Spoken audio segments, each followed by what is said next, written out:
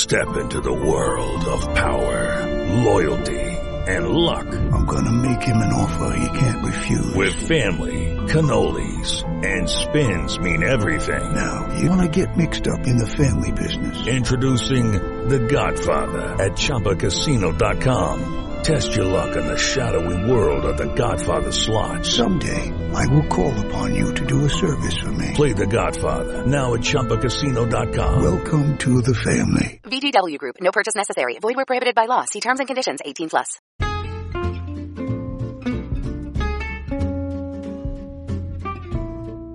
Hello, and welcome to It's a Fandom Thing. I'm your host, Erin Marlowe, and each week I'm joined by a panel of guests to discuss all things fandom and pop culture, primarily from the female perspective.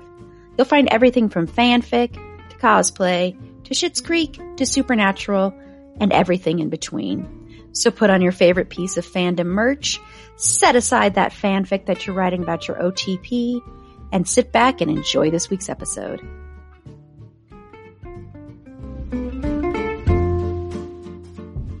Hello, and welcome to It's a Fandom Thing. We are continuing our celebration of Black History Month with a discussion about the film Ma Rainey's Black Bottom, which we've mentioned before when we talked about both Denzel Washington and Viola Davis. So I'm very excited to delve deep into this one. And Carla is the only panelist on for this one, but it's great. I love having those one-on-ones, and I love Carla. She's one of the best panelists we have. So... But before I have Carla tell me what she's into this week, just a couple of quick housekeeping notes. Of course, we are taking listener support for as little as 99 cents a month to $9.99 a month. Head on over to our Anchor page and click listener support there, or click on the link in the show notes. And also remember, we have our Redbubble store. So if you need a new mask, if you need a new mug, if you need a new sweatshirt, head on over there. And remember, 50% of what we see from that and from the listener support will go to one Black Lives Matter organization per month. Okay, so tell me, what are you into this week, Carla? I have recently just been kind of exploring my options on Netflix. And what I have, because I'm still watching Gilmore Girls, this is my 20th week of this torture, but I have found joy in tweeting my thoughts about Gilmore Girls. So right now I'm obsessed with tweeting the things that I don't like. So it's not quite hate tweeting because I don't hate it, but it's snarky remark tweeting about Gilmore Girls. That's my obsession. And I love following your tweets on it because I've never watched Gilmore Girls. I've watched maybe part of one episode, and I was always told you should watch this because you grew up with a single mother. And that's not a good enough reason. I know, and so did Norman Bates, but I wouldn't recommend that as a guidepost for why you should watch Psycho. I mean, that is why I watched Bates Motel, is I was like, okay.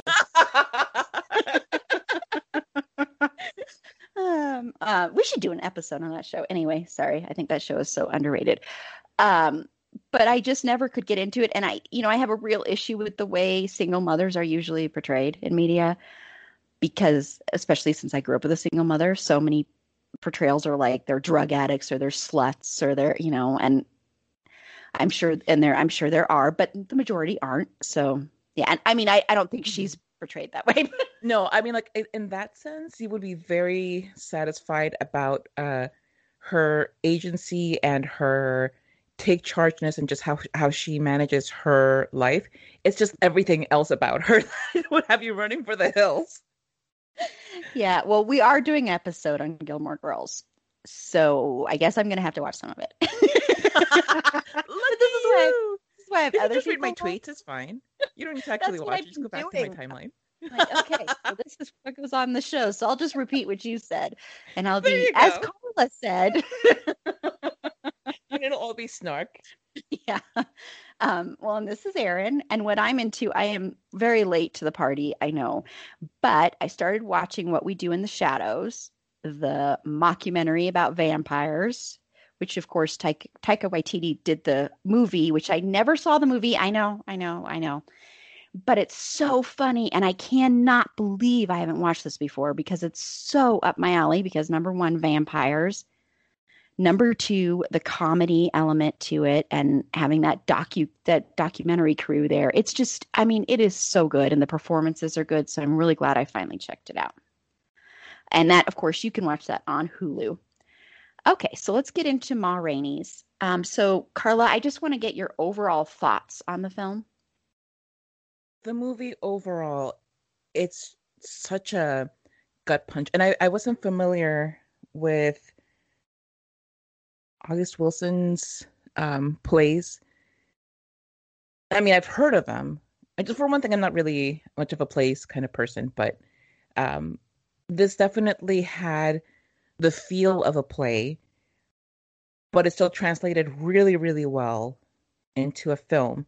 So that's just like the technical overview of my feeling about it. But emotionally, it really packs a punch. Um, the story itself, all of the layers under it, because as you go through it, you see Ma Rainey as a diva, as a very demanding kind of person, and then you understand why she is like this and why it's necessary. You also see that like the inverted, like the funhouse mirror of that in Levy's performance and who he is to the film and as a character in relation to Ma Rainey. And just on the whole, it's a very it's a quick study of what it is to be a Black creative in the United States, where your art is constantly being appropriated and monetized without that money falling into your pockets, and where you are a commodity and only as important as the as how far you can fatten a white person's wallet. So it has like so many components to it, so many layers, and it has a lot of tension, it has a lot of joy, but it's ultimately just a lot um, of sadness and tragedy just in this one quick movie. Mm-hmm. I'm just like completely blown away. Just like my brain is. Yeah, and I've watched it twice, and I think the second time it has an even more powerful impact. I've never seen this play live. I have seen, like I mentioned before, I did see Fences, which is incredible live. I love the movie too. I love plays. I was just talking to someone about how much I miss the theater and I miss being able to be there and feel it. And there's a part of me that will always miss actually that feeling of being on stage because there's no other high like being on stage. And so that's what I loved about this. I think there are a lot of people, and we've talked about this before when we talked about Fences. A lot of people have issues with plays that become movies sometimes when they feel like a play, because this definitely feels like a play. The dialogue, a lot of the scenes, how a lot of it is just, it's basically just one day. There's, of course, another day before this day, but it's basically just all one day. So that's very much like a play. It's very intimate. It's all about the characters, not really about action, stuff like that. But that's one of the reasons I love it. And I think I makes me want to see the play. So I can't speak to as far as like if it's better or worse than seeing it live or any differences or anything like that. But I just think it's a really beautiful film to watch. And the performances, which we're going to get into here in just a second, are all outstanding. Everybody is so, so good in this. And we're, of course, going to talk about Chadwick because we've got to talk about Chadwick Boseman and just him overall again. But yeah, I really liked it. I really enjoyed it. I think it's a film that actually warrants second viewings because of the fact that there's so much in there to take in and there's so many different layers of the performances and the characters. Yeah, so I definitely liked it. Well, since neither one of us have seen the play, we'll just go ahead and get into the performances. So overall, what did you think of Viola Davis? Well, she's just incomparable. She, I watched the little, I guess, like documentary that accompanies the film, and they're talking about her performance and how electrifying she is because she absolutely is. She commands every ounce of attention. Um, what when she's, she's a great scene partner because she does what she needs to do, and she inhabits the role completely. You're pulled to her character and to her performance, but there's still space for the other characters to breathe. And that's a singular gift. That is really just something that not a lot of people. Well, no, there are plenty of actors who can, but there aren't as many who can wield their talents as deftly as she can. And I just, I can't say enough about how amazing she is. Um, but yeah, just there's so many layers to Ma Rainey, and they're all on display from the beginning, but you don't really get to understand them until the dialogue leads you to them, which I think is something, more um what's it called? More to do with it being a play versus, like a movie or a television show. And it's her character's broken down and so that by the end of the film you completely grasp the entire scene. You're given like these close-ups of pieces of her, and the entire time Viola Davis is completely in the role. Like she's not playing up a particular aspect of Ma Rainey. So it's a great interaction between her and the direction and the production. Just the whole thing just works so amazingly well. I'm just Mhm. like over here, like my brain is hot from thinking about all of this. I love that. My brain is hot. I'm stealing that. I'm going to say that from now. That's My great. brain is hot. It's working overtime. That's awesome, though.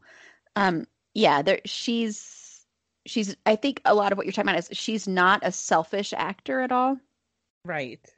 And I think for any performance to be really great, you have to be unselfish. You have to be willing to really be in the moment there with your scene partner, with who you are performing with, so that you can give them your all and they can give you their all.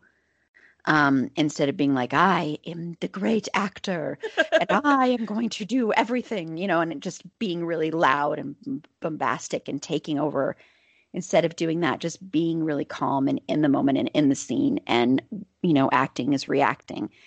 And she is so good at that.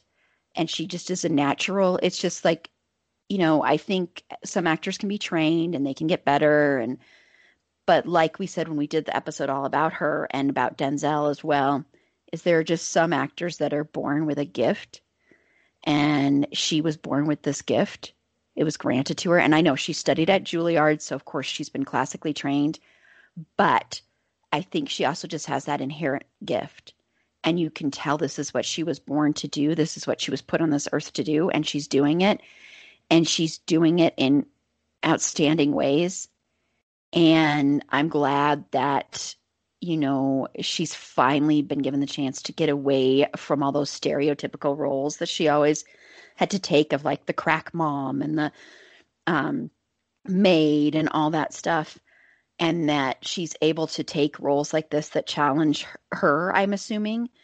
Because I can't think of another Viola Davis performance that is like this. That's what's so incredible about her and about this movie. Can you, Carla? I mean, Yeah.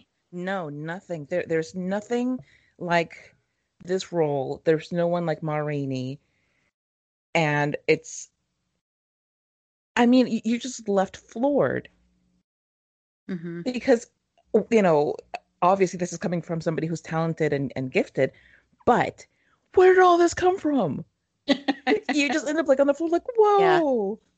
exactly. Yeah, yeah, which is why it's just so incredible. And we'll get more into her character and about the sexuality and stuff. And I should have said up front, anybody listening, we're going to be spoiling this movie. So, you don't want to be spoiled for the last few minutes of this movie. So, just a heads up on that. Okay, so let's get into the other incredible performance, although I think there are, like I said, everybody is incredible. But let's talk about Chadwick Boseman. So, what were your thoughts about him in this movie? Well, we know this is his last role, and we know that this is when he was physically struggling. Um, and in this performance, in the story and in the dialogue, he's talking about how basically he's full of life and he's full of promise. He's young, he's out to conquer the world. He has all of these dreams and all of this hope for the future. And it's hard not to get emotional watching that, knowing that he dies, that Chadwick Boseman dies very soon after filming this movie. And that's the part that really, more than anything, made me want to sob because, I think, uh, I'm definitely still mourning his loss. I know that you are. A lot of us still are. Um, we're still very much in shock. But there's no hint at all of that in the character, which tells you everything about Chadwick Boseman as an actor.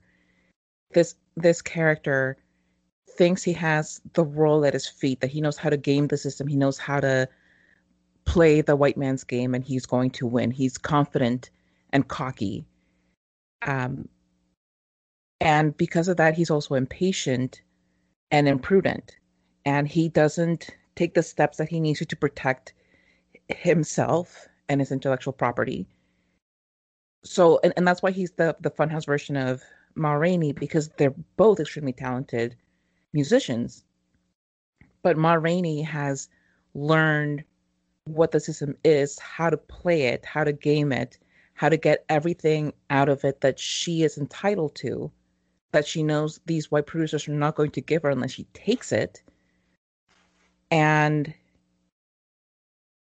Levy, sorry, Levy is very wrong in his assessment of his cunning. Um,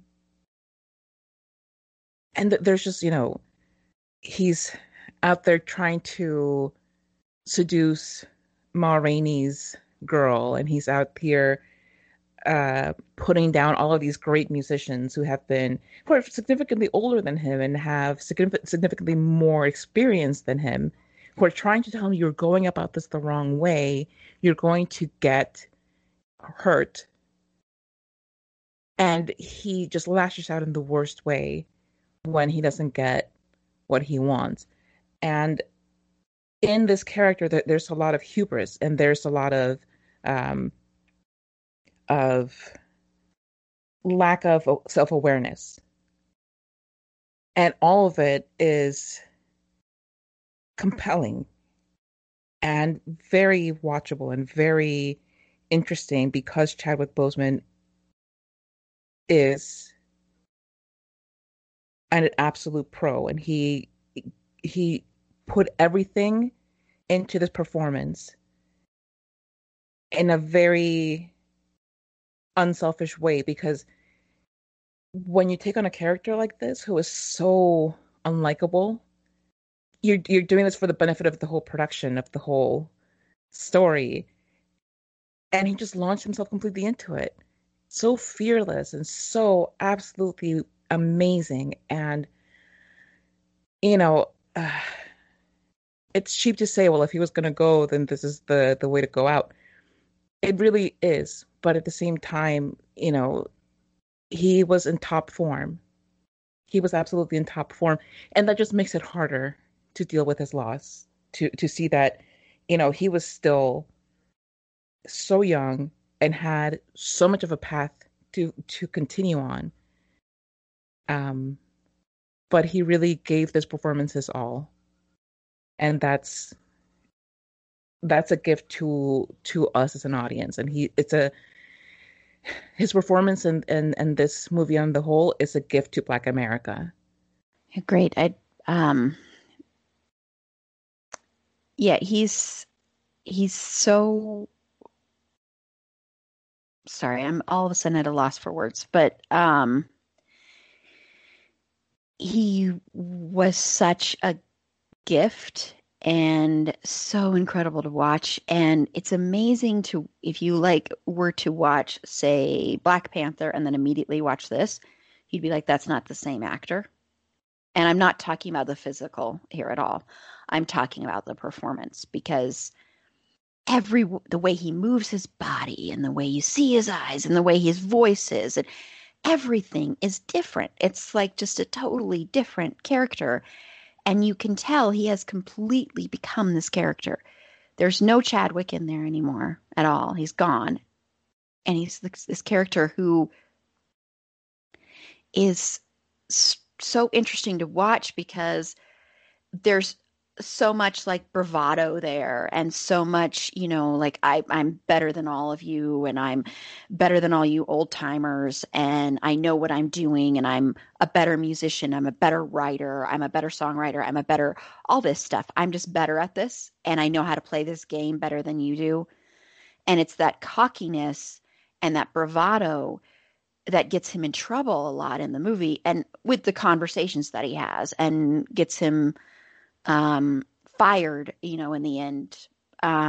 It's and I mean, but it's these things that he does that's almost snake-like in some ways, but you understand a lot of where he is coming, especially when he talks about his mom and what happened to his mom, and he explains that whole story and the whole monologue about that, and being afraid of the white man, and then now being like, I'm not afraid of the white man anymore, and talking about his father and all these things. And you can see this vulnerability and this part of him where he's really just this little boy, and he lost so much, and he's had to fight so much and struggle so much, and he wants to get away from that little boy, but that little boy is still inside him, and he just wants to be, looked at as a whole human being and worth something, and like he's got the power.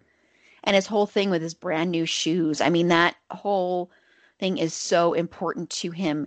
And it's not just about the shoes, it's about the fact that of what they're representing. They're representing that he gets to show the world that, look what I can do. I can get these spiffy new shoes.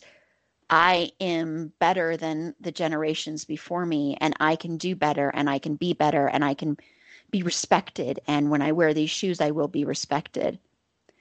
And I mean, there's so much more to it. We're going to get into it when we get into the end here, but there's so much more to it than just the shoes getting scuffed, of course, at the end, because of what happens right before that scene. But having the shoes be such a buildup throughout the whole movie is so important, because then it adds to the power of that last scene, of the fact that when those get scuffed, that's the final thing for him, the final straw. And he ends up taking that hurt and that anger that has built up since he was born, and takes it out on someone that he didn't really mean to take it out on. He wanted to take it out on the white producers, the white men, all the white people throughout history in his life. And then it just happened that he didn't do that. And it's very tragic. I mean, his character is a very tragic character. His storyline is a tragic storyline. But it's so powerful to watch, and he's so amazing to watch. And just the way he moves his body, I just can't get over the way he moves his body in this movie. It's so incredible. It's like just oh, it's like watching an amazing musician, and I know he's playing musician, but it's watching an Right. amazing musician using his instrument. Right. Yeah. It's poetry and it's music Mm-hmm. and it's Mm-hmm. absolutely perfect. Just, everything from to that moment where he uh bursts through that forbidden door, that locked door. Mm-hmm. It's just captivating. The way he handles the trumpet, the way he uh flirts with Dusty May, Mm-hmm. every bit of cockiness, every bit of what's capitulation, everything. It's like a dance. It's a perfect choreography. Mm-hmm.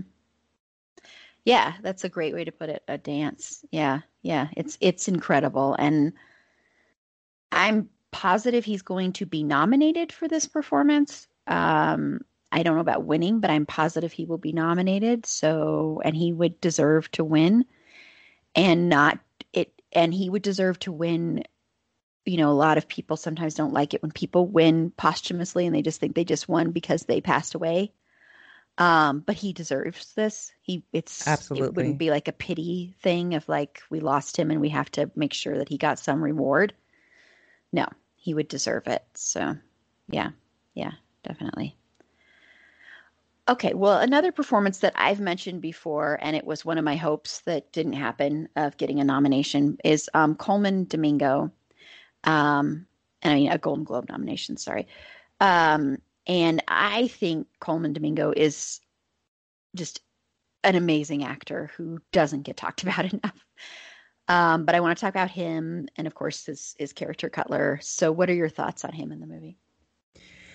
He was really instrumental in the movie to um, solidifying the stories of both Ma Rainey and Levy, because you really had this person who seems so professional and smart, and he knows the game. He knows what you're supposed to do, what you're not supposed to do.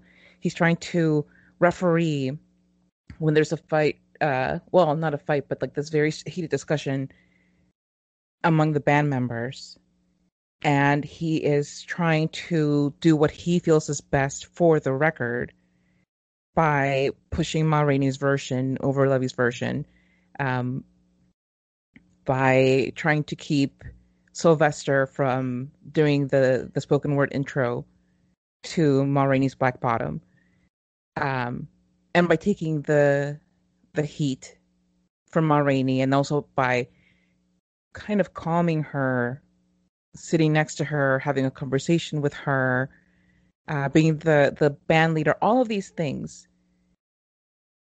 they're all more or less like a caretaker role. He's putting out fires, making sure things run smoothly.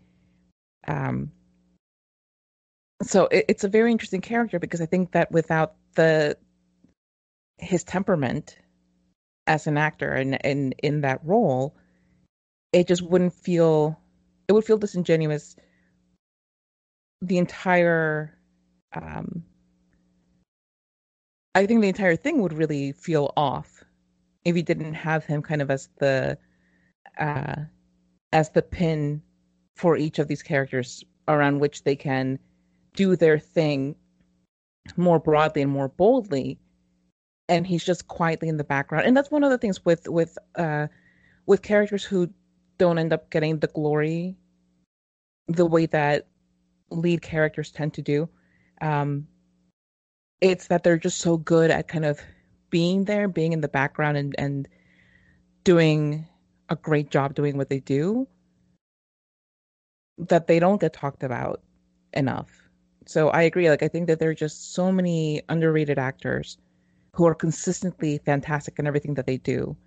Um, but yeah, he's amazing. And the scene where he's about to get sliced, and he looks, like, I was scared. And the thing is, like, with that kind of stuff, I don't usually get scared, because I'm like, you're not gonna die. Like, you're gonna be fine. Like, chill. Take a breather, take a 5. Do you need to smoke? Go out and smoke. Nobody's gonna hurt you.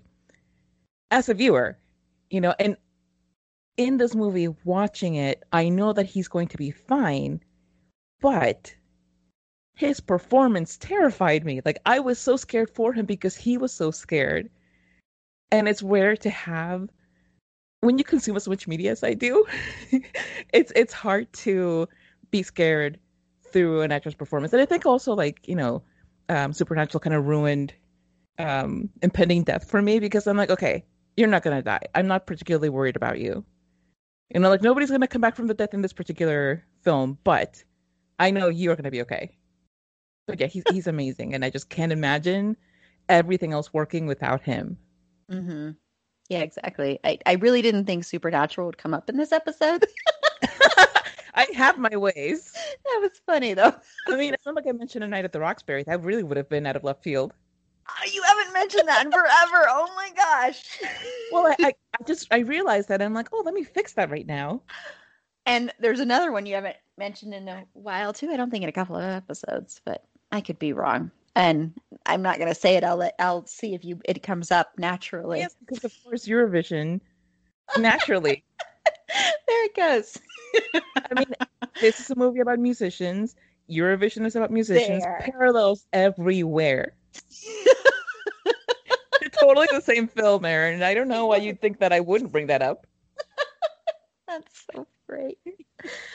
There are certain actors who make it look so easy that I think sometimes people forget what amazing work they are doing. And I think that's the case with Coleman Domingo, especially in this movie, because it's not the showiest role in the movie.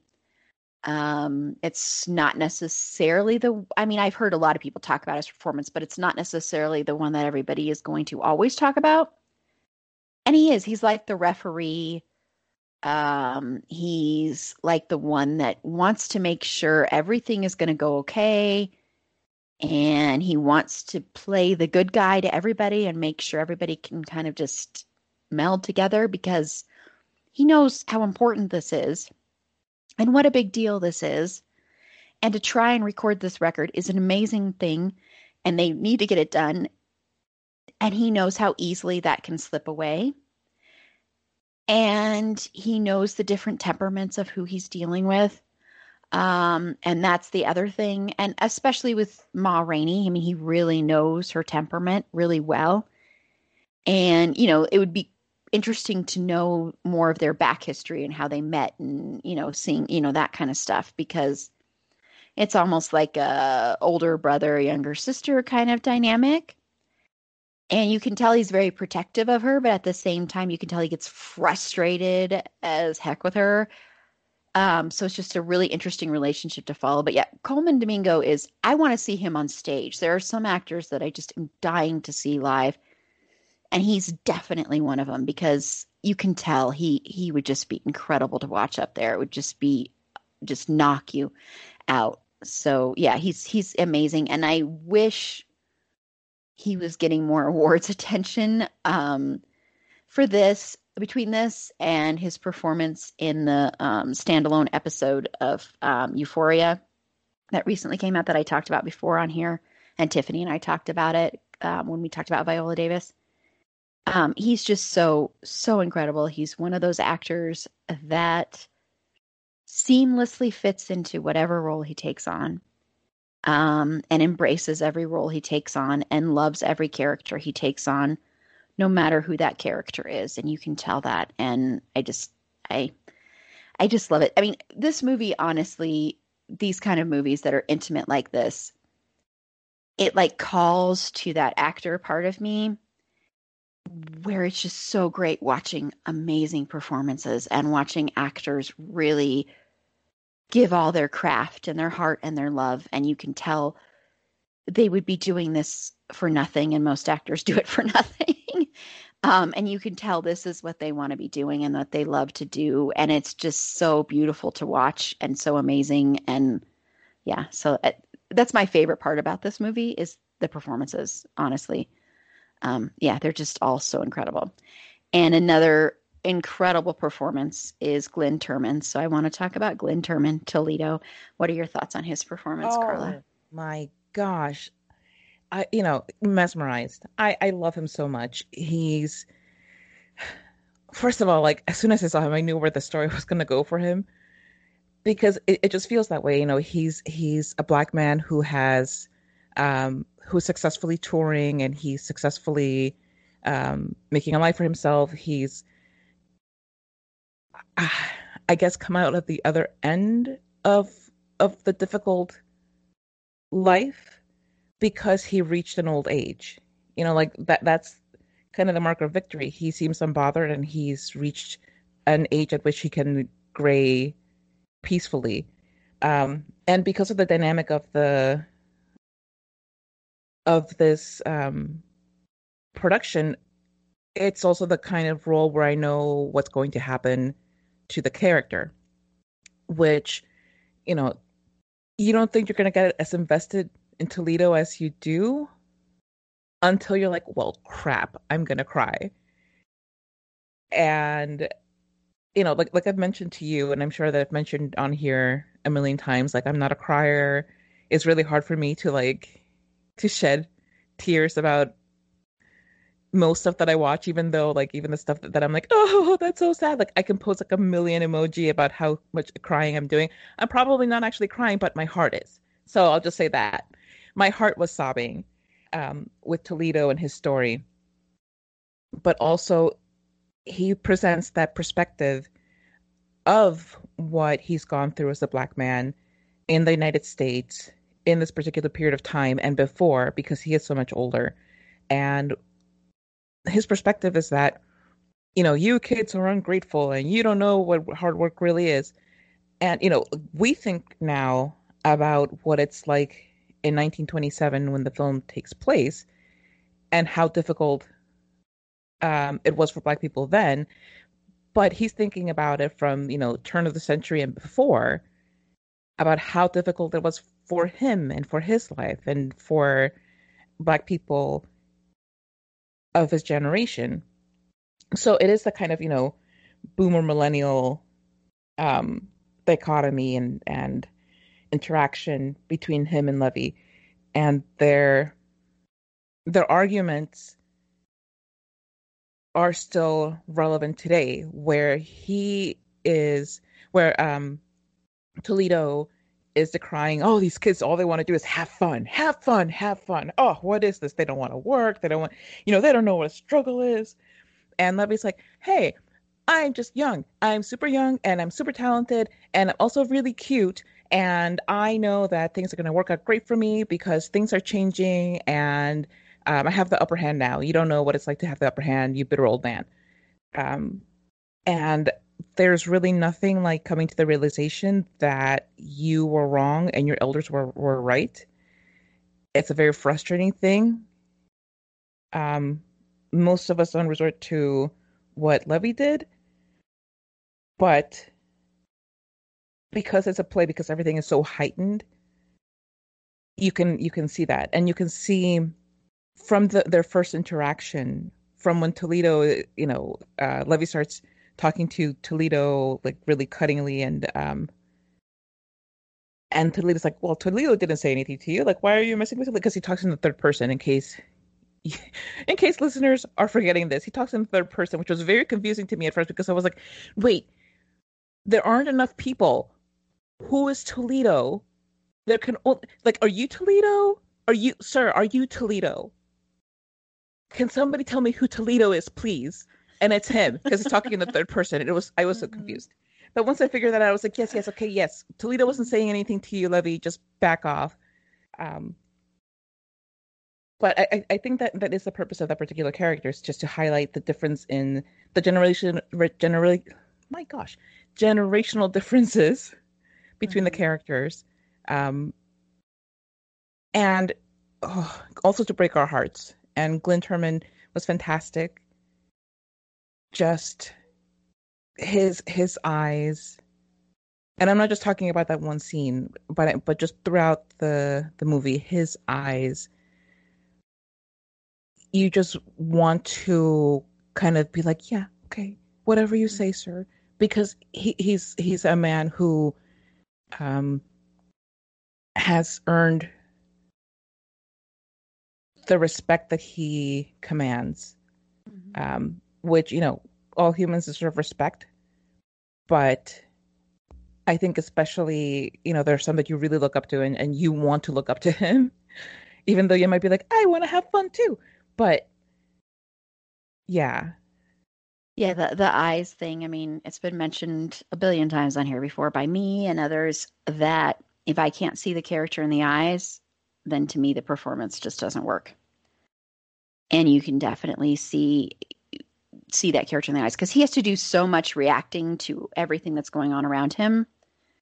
And so that's a big job to do. And he's an amazing actor and he makes it look so easy. And that scene, and we're going to get to it, of course, but that scene, oh my gosh, I was just like jaw on the floor, and I knew it was building to something, but I was like, nope, that's not really going to happen. I just didn't want it to happen. And I loved him so much. I really liked his character so much. And it just felt so wrong. It was just so, that's what made it so heartbreaking is it's like, he doesn't deserve this. He doesn't deserve this. Um, he's survived this long.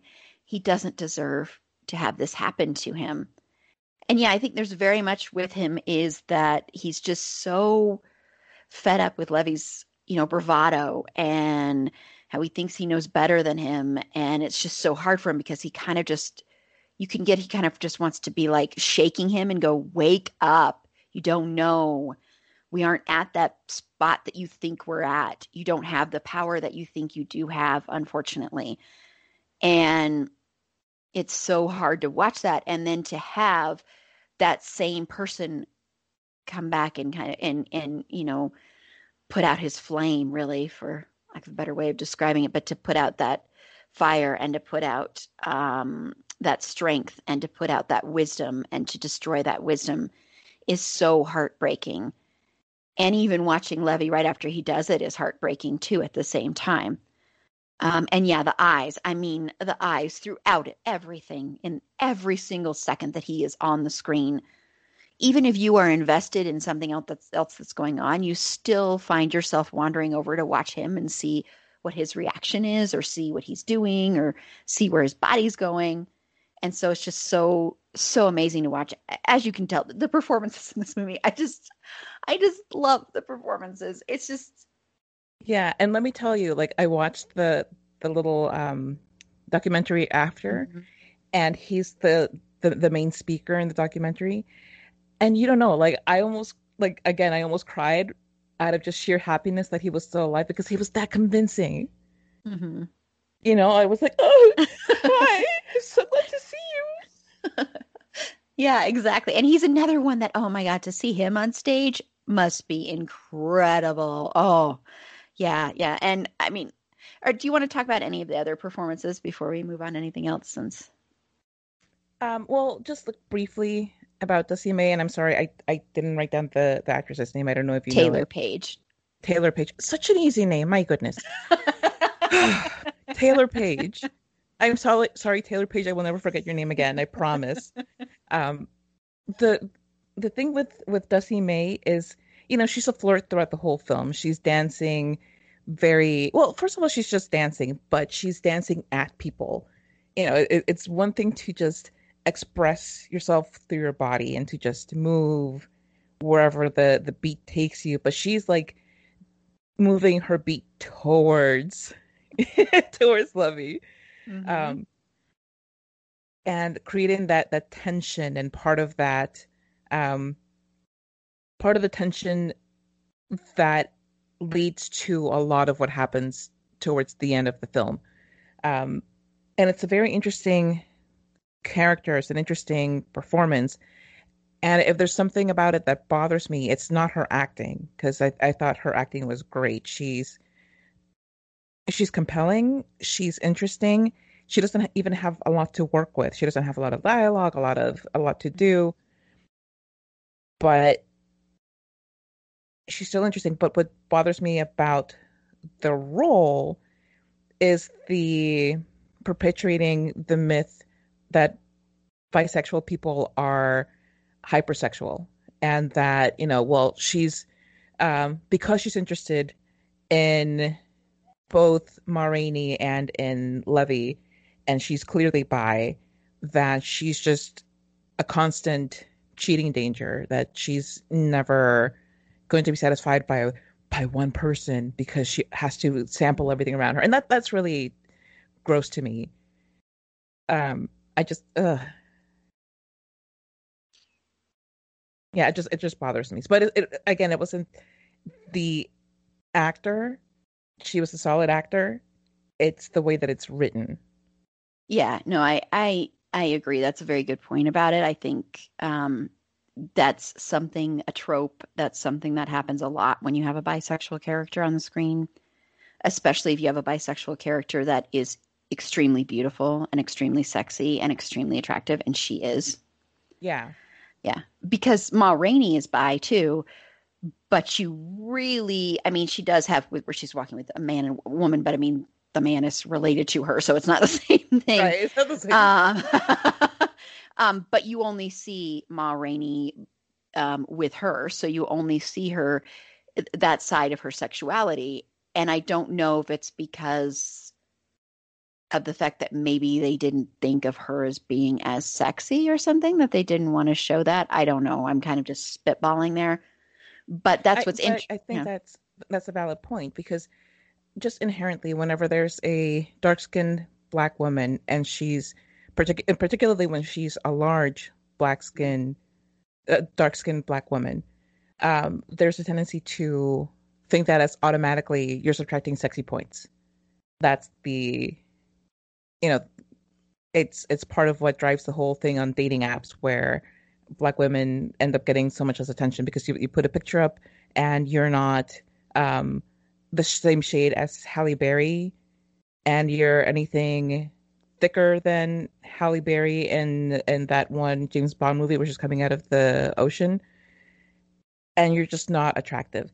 So that's another question that I had as I was watching the film. Is it because this is what Ma Rainey looked like? She was a larger woman. She was dark skinned, and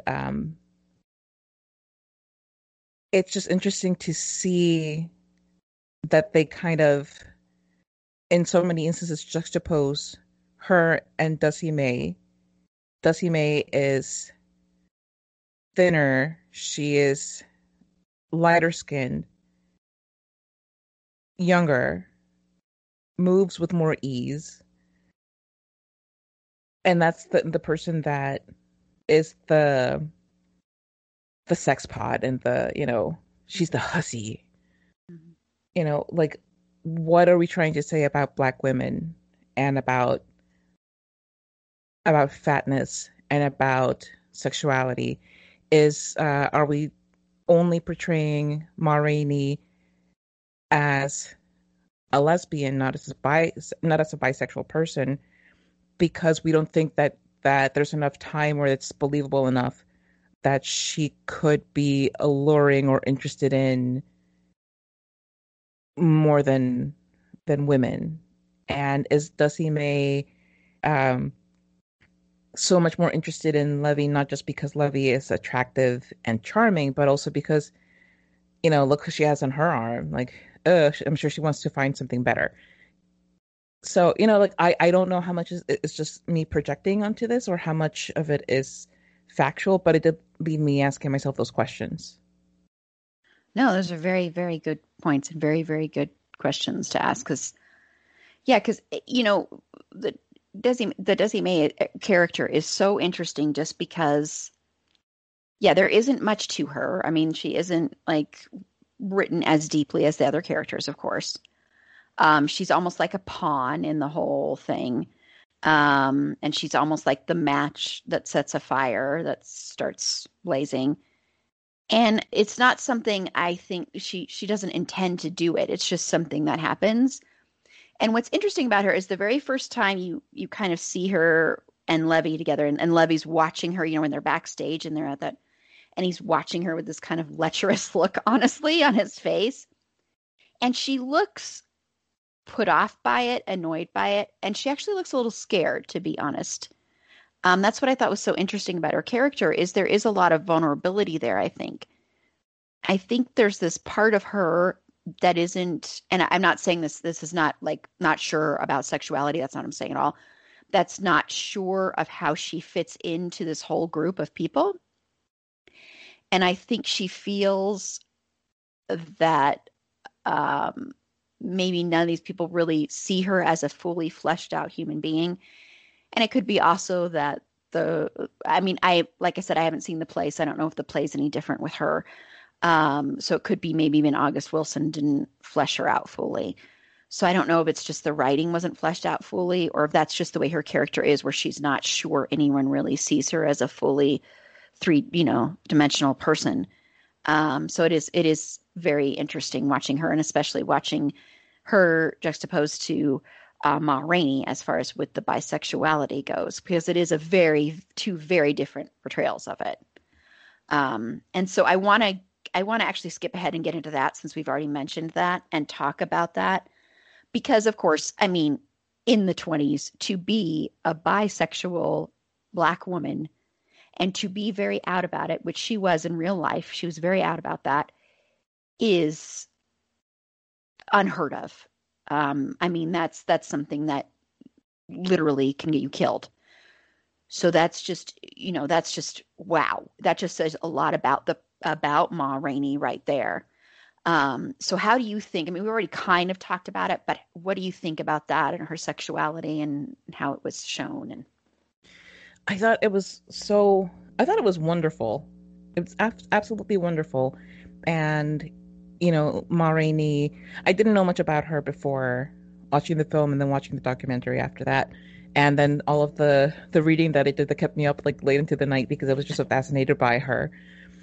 But I just it's such a brave thing to do, and it's horribly sad that it has to be called a brave thing to do to just be yourself.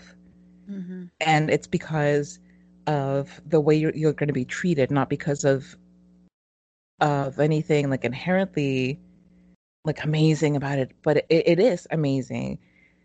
Because even in the 20s that are now, not even the 20s that were then, it's still Mm-hmm. more than a bit dangerous to be a bisexual Black woman. Um, and just bisexuality, the way that it's portrayed or not portrayed, because bisexuals are grossly underrepresented in Mm-hmm. media. Um, there's the constant pushback against that idea that we mentioned already about the hypersexualization of bisexual people and the idea that they're all running around with their pants off just trying to bet everybody that they can. Um, and you add that to the idea of Black women being, loose and immoral and temptresses and, like all of these things that are ascribed to Black women, um, because people fear the power of a Black woman who feels good about herself. Um, so yeah, these are things that were brave for her to embrace back then, and she embraced them fully and openly. Um, and it is just awful that it's not like now is a million times better. Now, whoa, we're talking about this as an archaeological, Mm-hmm. discovery. It's still happening now. So I was very pleased that it wasn't um, brushed away because like when we talk about the Freddie Mercury film and how Uh-huh. yeah. Yeah, I know, like I see your face and I feel it in my heart because we both know that Mm-hmm. that Freddie's sexuality was played way down, kind of like as an incidental thing. It's like, oh yeah, he also liked to have sex with men, Mm-hmm. even though that's a part of who he was. And like, why are we shaming this in this century? Mm-hmm. Um, but yeah, it is very pleasing to see it on the screen. Yeah, and Viola Davis, of course, has played another bisexual character with her character in How to Get Away with Murder. I guess is bisexual as well. And yeah, it's very rare and it's very rarely handled well. And there's still people who think if you're bisexual, you just haven't made up your mind yet. You just haven't actually come out of the closet yet, or you're just experimenting. And it is also that thing. You just want whatever you want. You want your, what's that saying? I'm sorry.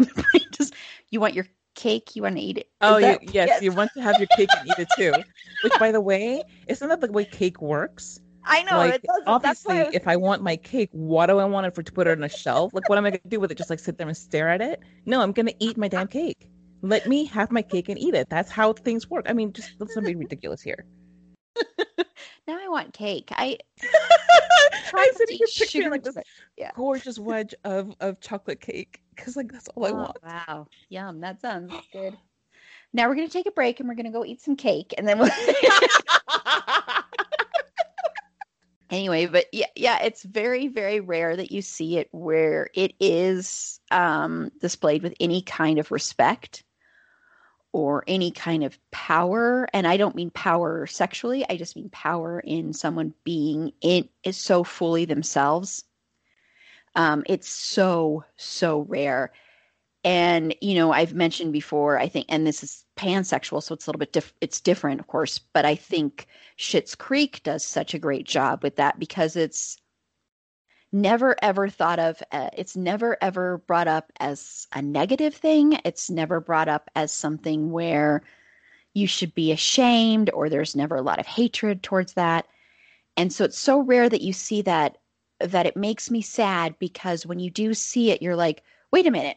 Wait, is this we're really seeing this? We're really going to see this now? Right, it feels like a fantasy land.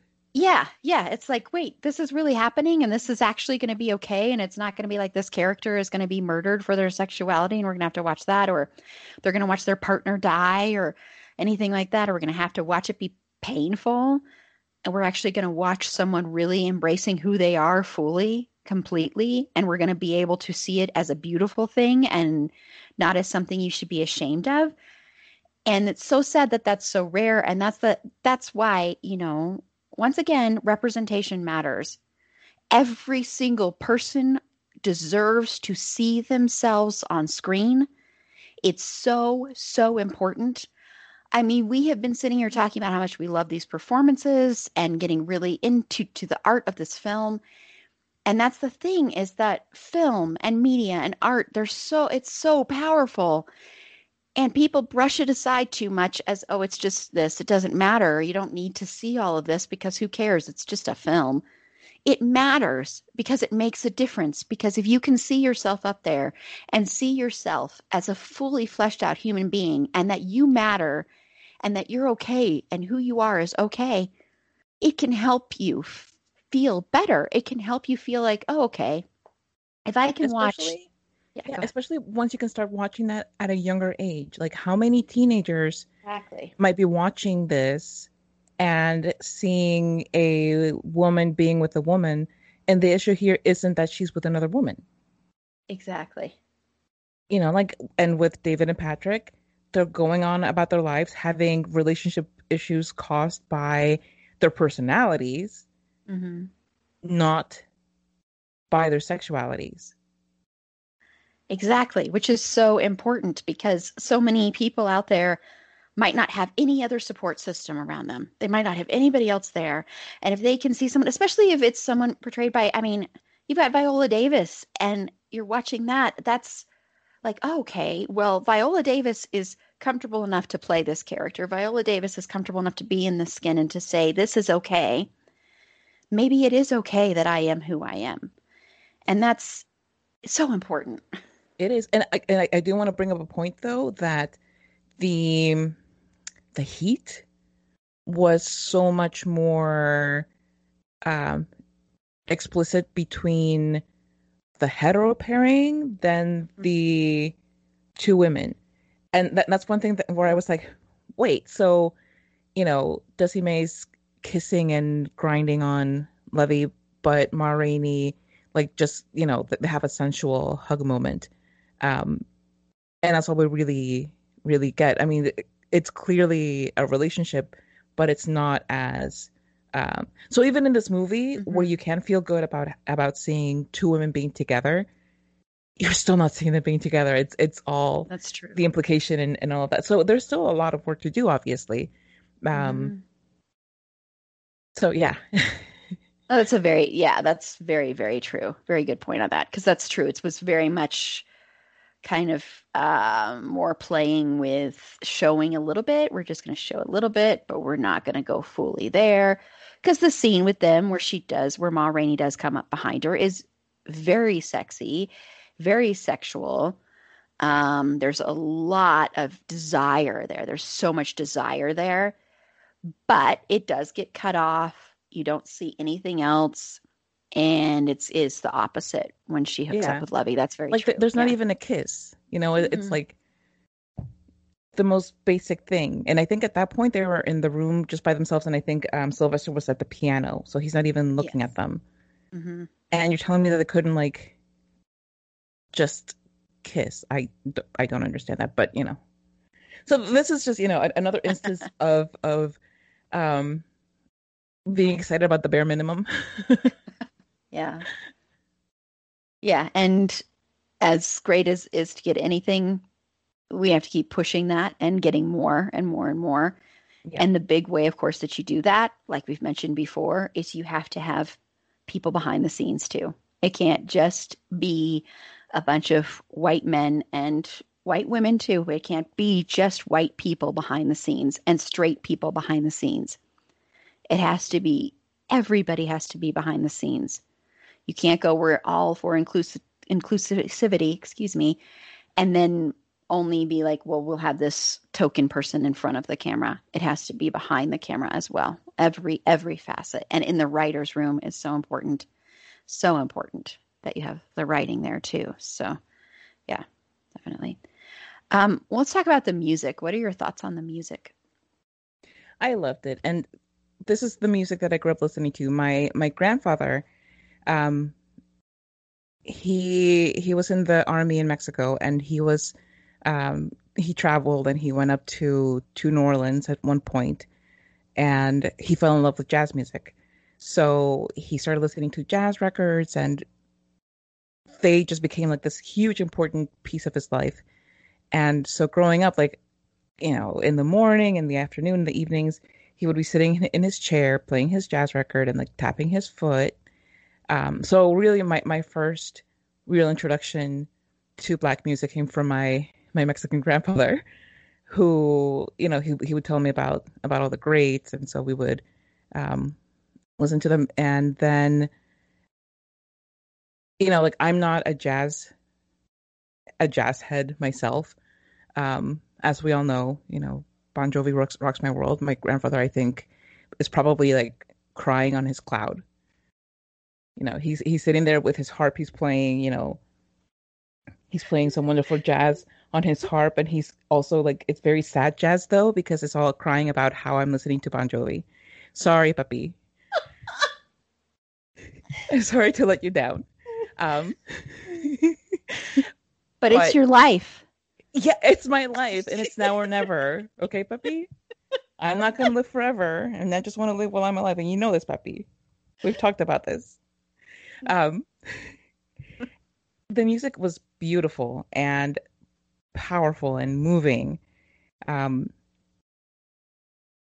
the style that Ma Rainey played, her particular type of blues, is completely the kind of blues that I love. That is, like the newer blues that Levy was pushing for is also great, but it doesn't hit me the way that the older style does. They're both beautiful though. Like it's a beautiful, ever evolving genre of music. It's part of a great history of Black music, and I liked the way that the music was part of the whole film. But there were also quiet moments, and that's something that I think is great, that even in a movie that is about musicians and about music and about how all of this impacts everything that they're doing, you still allow those moments of quiet and just being with the characters and just being with the dialogue. Because as we know, not all media does that. One Tree Hill. Exactly. Yeah. So it was really a great balance, I thought. Yeah, yeah. And I also grew up listening to a lot of this music and to jazz. And I mean, my mom still listens to, I think here it's Kuvo, I believe, is the station that she listens to all the time. And my dad, of course, listened to this music as well. And one of the great things I got from my dad is that love of music and learning about all different kinds of music that I probably would have never learned about without him, and my mom too. My mom and my dad actually are like, they were, I mean, I haven't seen my dad in like over 20 years, but anyway, they were like oil and vinegar. I mean, the only reason I think oil and vinegar, oil and water, oil and vinegar I go know, I'm like, wait a second, this doesn't compute. oh, So my brain. there's salad dressing? They're a vinaigrette? But vinaigrette's delicious. I'm confused, Erin. Wow. Um, but they, I mean, they really, I really think the only reason they ever came together was to make me. But the other reason they bonded was jazz. That was what they completely bonded over. And when you would go into my dad had literally his whole wall was just covered wall to wall with records, reel to reels, which I don't know if anybody remembers those. And then of course later it'd be CDs and everything, and just every genre of music practically you could find there. And it was such a blessing to grow up hearing that, because I think getting exposed to all different kinds of music and not just the stuff you're hearing on the radio or not just the stuff of your generation makes such a profound difference. And as I've stated before, music is everything to me. And any movie that centers itself on music in any way is going to, of course, appeal to me, usually. I mean, I don't think that one about the country singer and his wife who's dying or something. Sorry, it's just I mean, you just described like 10 films. Movies. It's one of those Christian produced movies. Sorry. Sorry, everyone. I'm going on a lot of weird tangents tonight. But just, this is also why you're going to eventually fall in love with Eurovision. Just wanted to throw that in there. That's another reason why I can't believe I haven't watched it. But as far as I know, Carla has not started watching Queer as Folk yet. So that was our deal. Oh, that's true. You got me. So, yeah. So hey. But yeah, the music is great. It's wonderful. I love listening to it. It's something that kind of just, it makes you just want to dance, but in a different way, not like dance. It just makes you want to move. You just want to listen to it more. And it's so much it's so much a thread of this movie. And not just because it's about music, but it's just a thread that just weaves itself in and out. And I always wished that was something I could do. I always wished that I had a voice where I could sing. And I can't. I've tried, people. I have tried. I did this improv performance. Sorry, I'm going on another little tangent here, but it just reminds me, I did this one improv thing once where we had to, if we were called out, if we didn't fit, it was this improv exercise. And if you can't finish the thing, you die, you quote unquote die. And you have to die by a particular way, and you choose what it's going to be beforehand. So this is one of those things that wasn't fully improv. And so one person, their chosen way of quote unquote dying was to go to a really bad rendition of Annie. So then I had to sing Tomorrow. So I was singing Tomorrow at the top of my lungs. I'm not going to do it because I don't want to hurt our listeners' ears. Oh, Tomorrow. See, I'm not I almost did it.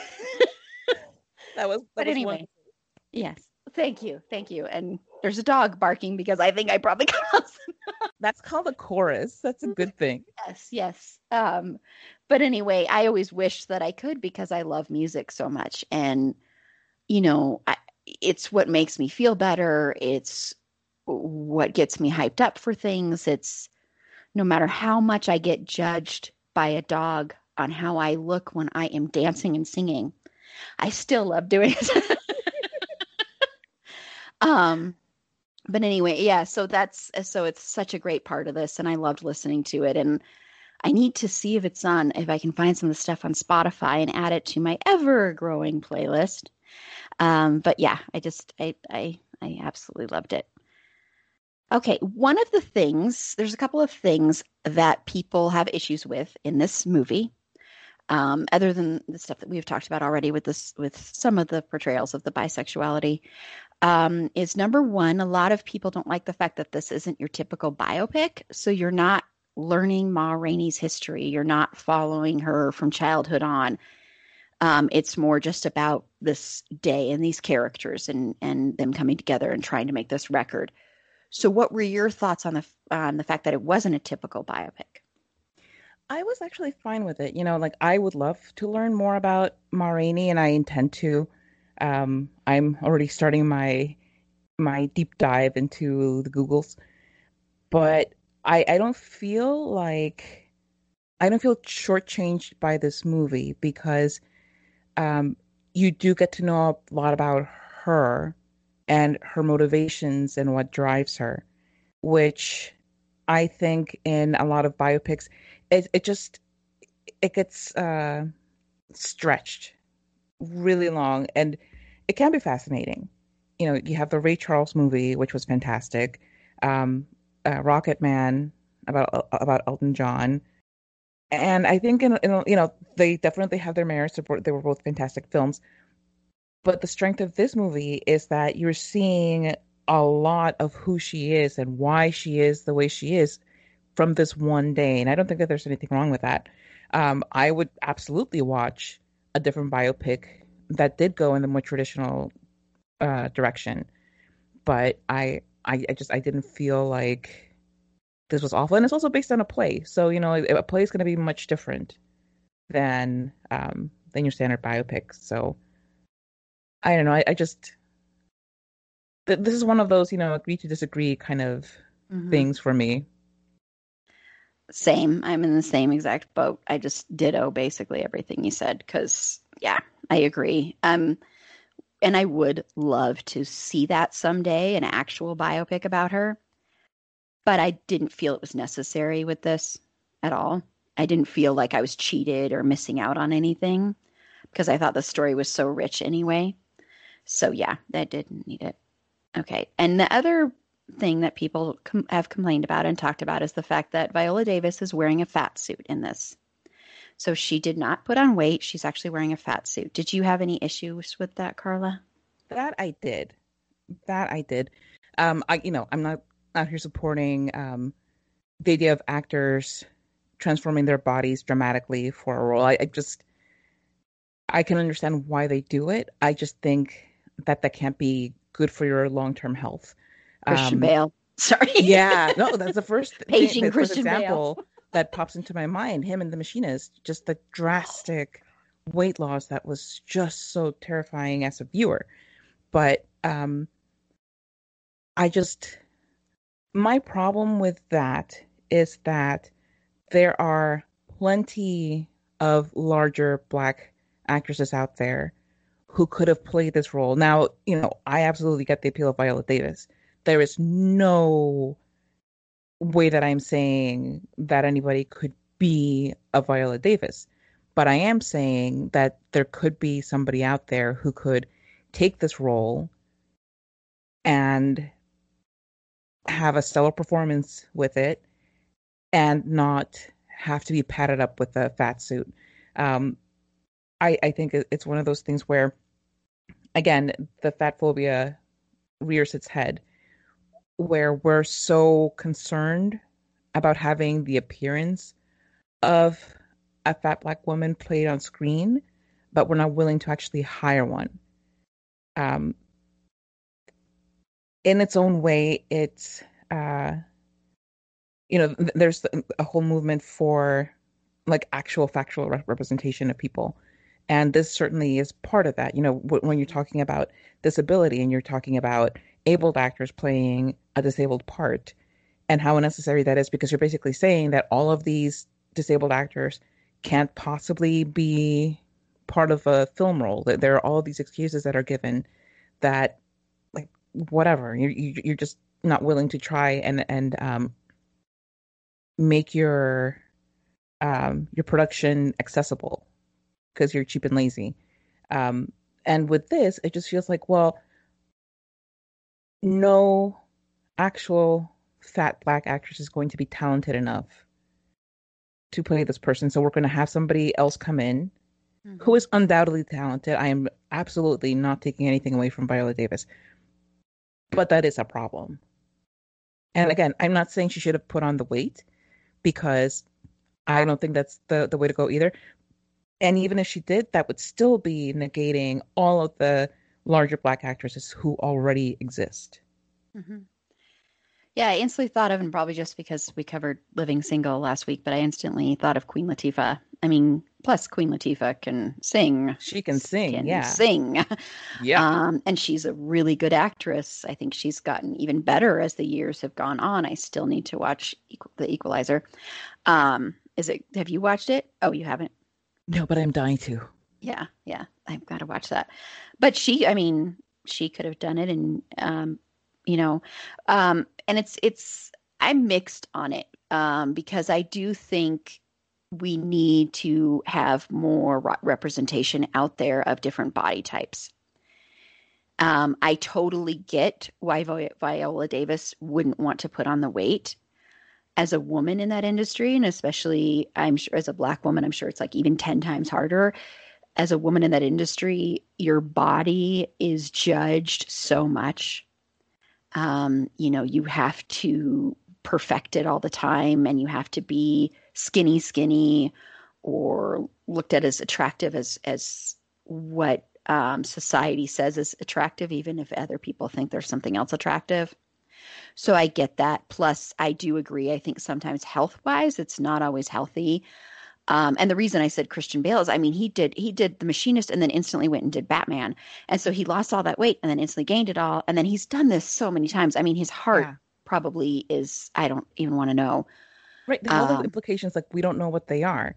And it's one thing to just gain weight just because you gain weight for whatever reason that might be. That's, I'm not saying like, oh, it's not okay to gain weight.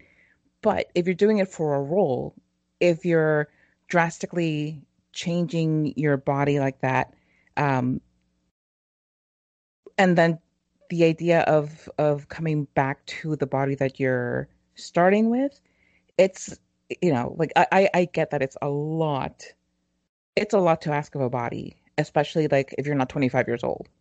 Mm-hmm. Yeah. Mm-hmm. So like, for a lot of reasons, I understand. It's just a shame that we can't see outside of this very narrow thing where like, well, that's set on this actress.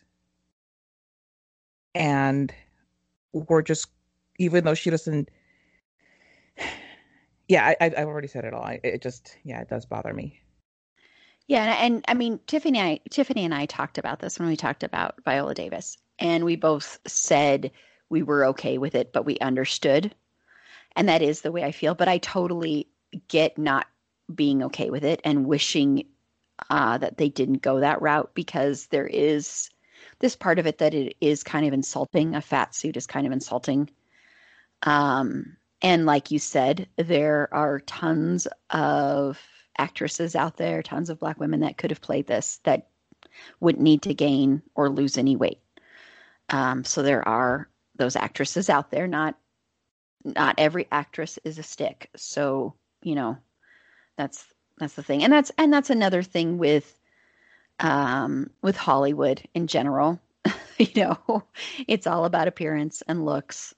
And it's a very, very shallow industry in a lot of respects. So yeah, it doesn't surprise me. And I don't fault Viola Davis at all for it. I want to say that. I don't fault her at all for wearing a fat suit. I don't fault her at all for taking the role and not being like, no, give it to, you know, someone who is not as thin as me and someone who doesn't look like me. I don't blame her at all. I want to say that. But yeah, it's an interesting debate and another thing of where you can go, okay, I kind of wish we had been able to see a real body and not just a suit. Yeah.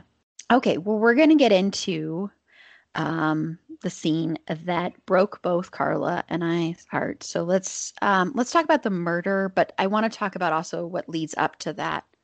With that, it's sad to see a seed and know exactly how the fruit will be strangled. So when Levy is buzzing with excitement, full of life and confidence, not only in his own talents, but in his ability to play the game and come out on top, and you know the history of Black musicians in the United States, you know where that story is leading for him. When I saw Toledo, this, older Black man who has been through so much and is at a point in his life where he feels more secure and established, I knew where it was going to end for him, and I knew how that would take place. So there was no surprise to me when the record producer, who has been, promising Levy all of these things, like, oh, well, we'll definitely get you a band and you'll record your music, and, you have such great style. We're very interested in what you have to say and to bring to the music world. And Levy just runs with it. He doesn't take anybody's advice about how to deal with white people. And you see the difference between in Cutler and the way that he is dealing with the producers and the way that he's dealing with the band, where he knows that if he doesn't, quote unquote, play his part, then for one thing, Ma Rainey can't play hers, and she can't be everything that she is if he's also like that, because they'll take one Black person acting like that, but they won't take more than one, more than likely. So when the producer tells Levy, well, I looked at your songs and they're really not that good. They're not really what we're looking for. I'm sorry, oh, but if you want, I'll do you a favor and give you $5 for each song. That's the most I can offer you because you're not that as talented as I thought you were. Basically, demeaning everything that Levy is, everything that he's been working towards. And in Levy's story about how his mother was assaulted and his father came up with this plan of, delivering his child and wife to safety, coming back and taking care of the men who had done this to his family and ended up dying at their hands. He took all of that as that's how you have to deal with them, with white people. You have to smile at their faces and, yes, sir, and all of that.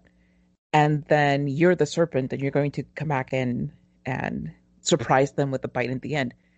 And he thinks that he can do that. He thinks that he successfully managed it. He's not looking at what Ma Rainey is doing. He's not looking at what the band is doing. He's not even acknowledging the way that music actually works, which is that you're only as valuable as you can enrich in whatever white person is on top. So yes, it's very obvious from the beginning that what's going to happen is that he's going to have his music taken away from him and be recorded by a white artist. And yes, for me, it was very clear that he would be the one to quite literally stab Toledo in the back. And, Levy had his share of frustrations in that one day. I'm not excusing that. I'm just, the storyline, this is where it leads, is that he is very excited, goes and buys these expensive new shoes that he blew basically all of his money on, because he's very confident that he's walking out of there with like tons of money in his pocket. He's very cocky. He's showing off his shoes.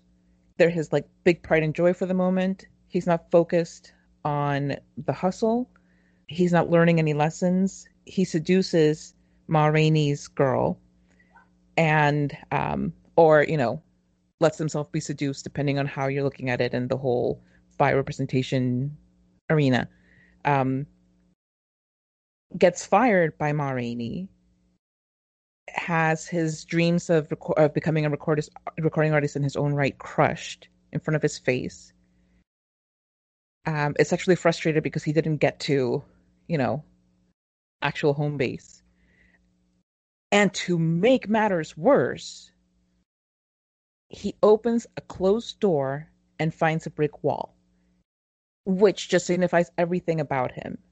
And the parallel to that is once he kills Toledo, that's it. He doesn't get a redemption story out of this. He's a black man in the 1920s. What do you think is going to happen to him? And it's not exactly because Justice cares all that much about Toledo either, because he's just another black man. What do they actually care? But it's, there's going to be any excuse to lock a black man up. It's going to be taken. So it's a devastating scene because all of the promise that Levy had is gone. And I didn't feel any sympathy for him about his music being taken. I felt sympathy about the plight of black artists in general, but not him specifically because he was setting himself up to fail. And because I had it in my head that he was going to kill Toledo, I didn't exactly have a lot of sympathy for the character anyway. But it is still heartbreaking to see such a young man basically come to the end of his prospects, and the deck is stacked so much against him. And all of that is like the high-minded version, but in my heart it's just devastating. Toledo, I desperately wanted him to live out his days on some front porch playing music, talking about music with the people, and just maybe touring, whatever. I would have loved for that to be the rest of Toledo's life, but it's not, and it's devastating because that's two lives ended right there. That's Toledo's life, that's Levy's life. They're both basically dead, and it's completely heartbreaking. And I love this movie. I know that I want to watch this movie again, but I don't know that I could bring myself to be perfectly honest. It just thinking about it, like my tears that won't come out because I guess my ducts don't work right. Like the tears are like so close to the edge. And I can't think about it without thinking of Toledo's eyes. Disbelieving, heartbroken. And Levy, the way that Chadwick Boseman, as we've already discussed, the way that he uses his eyes, his expressions, like he's such a talented, expressive actor. The disbelief in him as well, where he's thinking, "Oh, Toledo, just walk it off. I'll help you walk." And this man is dead, and he did it, and he doesn't even know what to do with himself about it. And you don't even get to see what happens after. Like what happens after, but you don't know what happens after, and that's scary. Yeah, I don't know if I can add any. I mean, really, that was so well said and thought out and worded, and I really honestly don't think there's anything else I can add to that. I will say, if you give it, like, I had watched this back when it was first released, and then the second time I watched it was earlier today. So I think if you give yourself that much time, it's a tiny bit easier. Not really. I mean, it still was like, I was still like, oh man, that's coming. It's coming. It's coming. It's coming. It's coming. I don't want to see this. I don't want to see this. It's so hard. Yeah. And it's it's not sudden, but it is sudden. It's this weird thing where it's like, whoa, it's just one of those moments where I vocally, the first time I saw it, I went, oh my God. Um, and and it's so hard to watch Toledo's eyes in that Yes. scene. It is so devastating. Um, and I always, I'm a horror fan, so I've watched lots of people get murdered. Um, um, but I will say there's something about when someone is murdered in the way that Toledo is, and when they're the character that Toledo is, where it's more heartbreaking than other murders, where it makes you ache, literally ache, like it feels like your stomach is just being twisted. Your insides are, because this person was such a beautiful human being and such an innocent. And I don't mean innocent like a child is innocent. I just mean such a good person.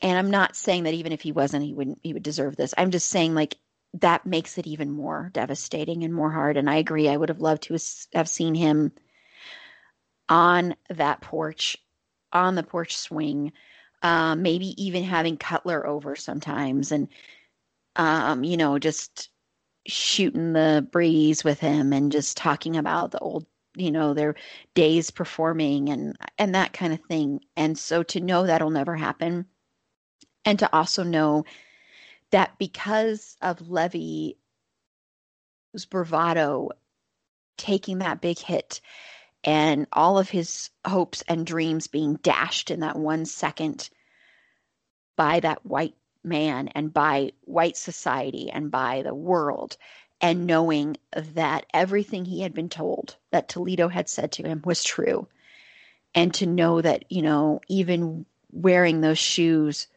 wasn't going to mean anything, especially now that Toledo happened to accidentally step on him and scuff him a little bit. Right, because it was like an extra disrespect. Toledo Mm-hmm. disrespected him by telling him the truth. Mm-hmm. And then he disrespected him further by stepping on his symbol of visible success. Yeah, that's the perfect way. Yeah, perfect way to put it. Yeah, that's exactly what it was. And it was just that final straw that broke him. But you can see in his face that instantly after he does it, he regrets it. And I think he even truly believed he wasn't killing him. Yeah. I think he truly believed he was just hurting him. And then when he realized what he had done, I think it was like, with him saying, "Don't look at me like that. Don't look at me like that. Don't look at me like that." And you can tell he's like, well, now it's really truly over for not just him, but for me. Because, like you said, no one is going to care about him. He's going to be in prison for the rest of his life. I, I would guess dead now, I mean, dead like really soon after that happened. Yeah. Yeah. So it's just a tragedy all around. And it's just such a hard scene to watch. And I can't imagine watching that in the theater. Oh my gosh, that must just be even more painful. Um, and just more intimate. But yeah, it's still heartbreaking. Like I can literally see the scene in my head, like in my behind my eyes. Yeah. I'm just like close my eyes and I can literally see it again. And it's that gut punch, and it's just That's been heartbreaking. replaying in my head just on a constant rotation since I watched the Hmm. movie. Yeah, And just all I keep seeing are Toledo's eyes. yeah. Oh my gosh, those eyes. Yeah, it's just it's yeah, very devastating. Well, the movie ends. The final shot in the movie before you get to actually see footage, real pictures of the real Ma Rainey and stuff, is a white band taking the black song, the black music, black words, black musicians' hard work, and turning it and appropriating it for their own use, which has been done time and time again, century upon century. That's what's been done. So, what did you think about that being the final shot in the movie?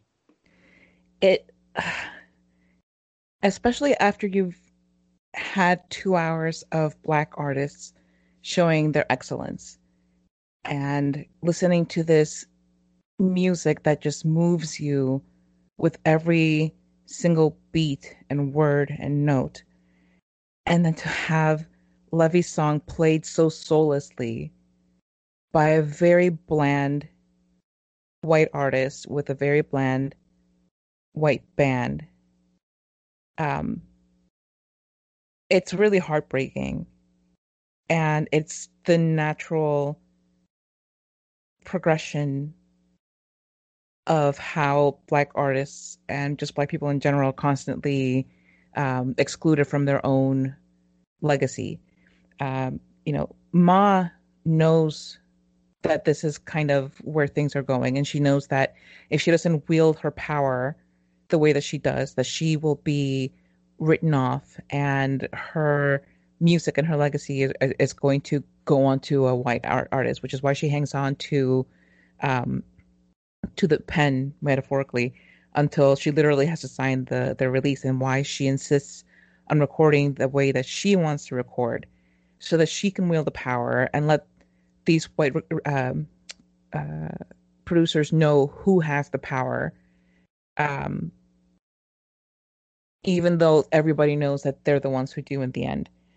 And that's what Levy doesn't get, and where his hubris leads, unfortunately.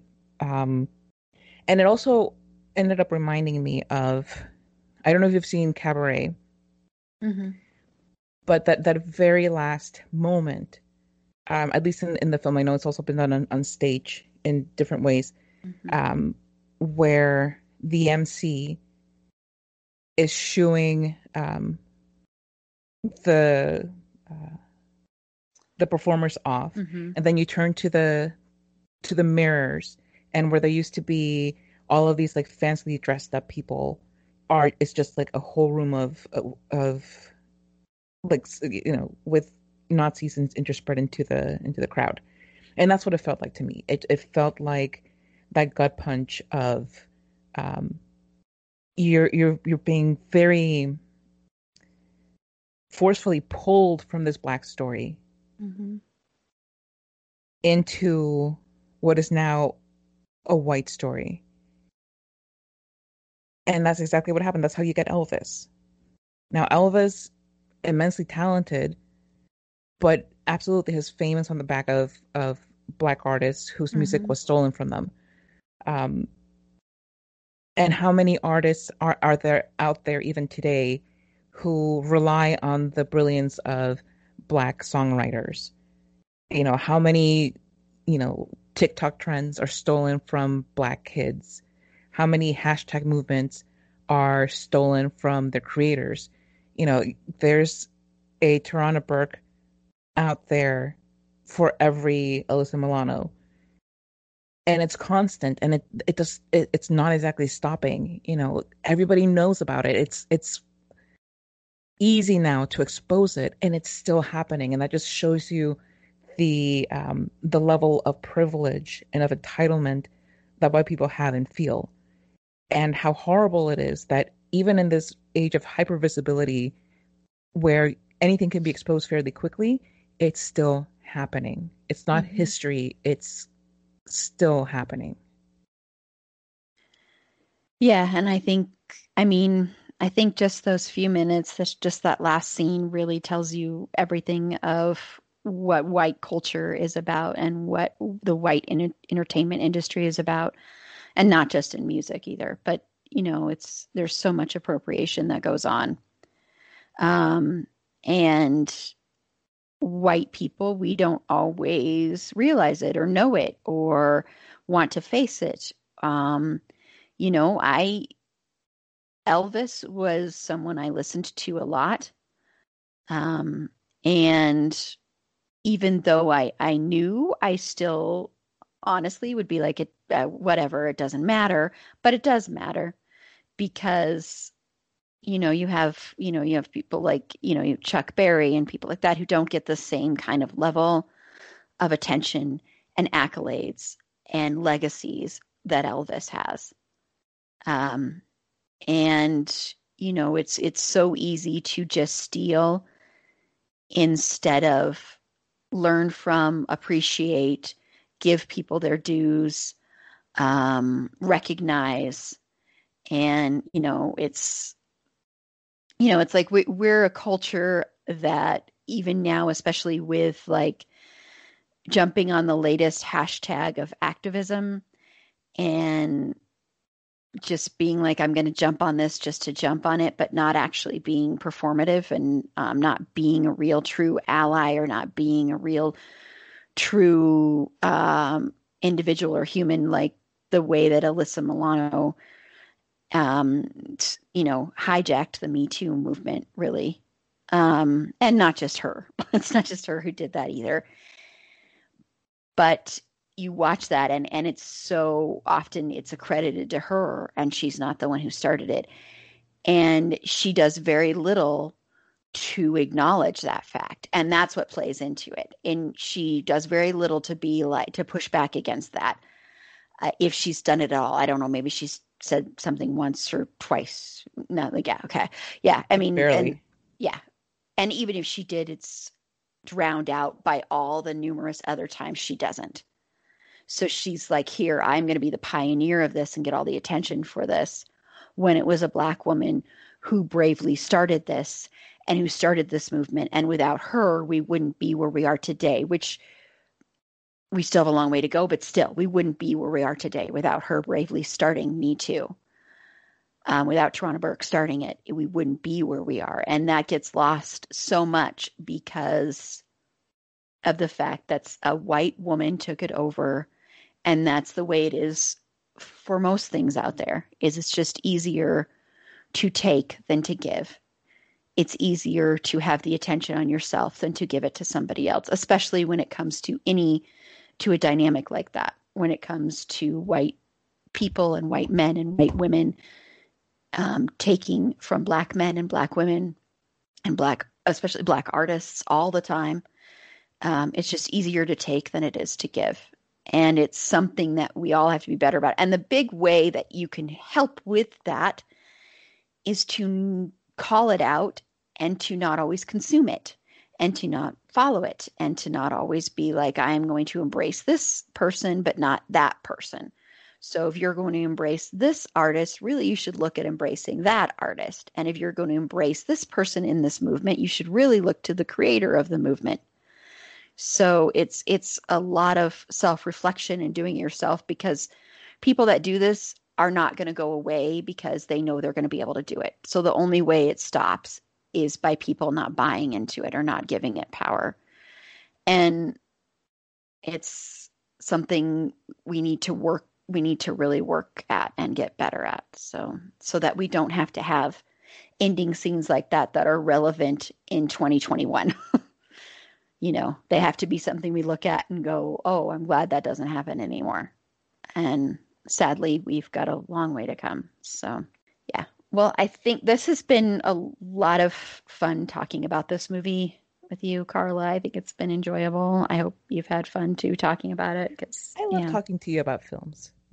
Thank you. I love being able to delve into films, and I'm glad our Promising Young Woman episode did so well, because then that tells me that people do want to hear more films be delved into, because that sounded really weird the way I worded that. And we've got more coming up. And I'll save what's on our next episode. Sorry for our closing out, but we do have a bunch more films throughout this year that we are going to be delving into. So it'll be a lot of fun. Okay, so Carla, if you want to just let everybody know where you can be found. Yes, I am co-host along with Meg, another frequent panelist on It's a Fandom Thing. We have our own podcast called Bedwet or Behead, and it's exactly what it sounds like, but more classy and a lot more drunk. You can find us on any podcast finding place, and also on Twitter, which is my summer home, and that's at Bedwet Behead Pod. Bedwet Behead Pod, yes. And then the podcast is Bedwet or Behead. I love that you say classy, but drunk. We're classy drunks. We've managed to straddle that line. We're pioneers. No, it is an awesome show, even though they have broken my heart on more than one occasion, I will say. Not just one occasion. But just think about how good it is that we've broken your heart and you're still listening. That's true. See, that says something. That says something. But they broke my heart when they harmed a character that I love more than any other character. We just clean took his head off, and she still loves us. It's amazing. And I still love them. I still let them back on this podcast, too. I know, like, it's magic. Although, as you may have noticed, Meg has not been on in a while. Oh, she's scared of you now. No. No, Meg is coming up very soon. Next week, she's going to be on an episode. So, yeah. Okay, and this is Erin. You can follow me on Twitter at eAprilBeauty. The E and the A and the B are capitalized. Be sure to like the show on Facebook at facebook.com/itsafandom-thing-pod. On Twitter at fandomthingpod. No it's in that one. On Instagram at itsafandom-thing-pod. If you have any show notes, feedback, anything at all, feel free to email us at itsafandomthingpod@gmail.com. And on our next episode, Carla is going to return, and we're going to discuss Judas and the Black Messiah. So I'm very, very interested in discussing this one. So there's a lot to delve into with this movie. So it should be a good discussion. So until next time, remember, it's a fandom thing, and Black Lives Matter.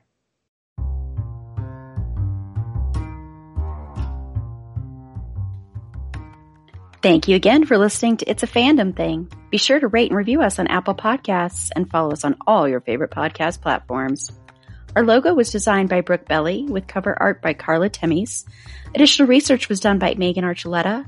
Our Instagram and Facebook content producer and creator is Erin Amos, and our producer is Lila Tafola. I'm your host, Erin Marlowe, and remember, keep that fandom spirit alive.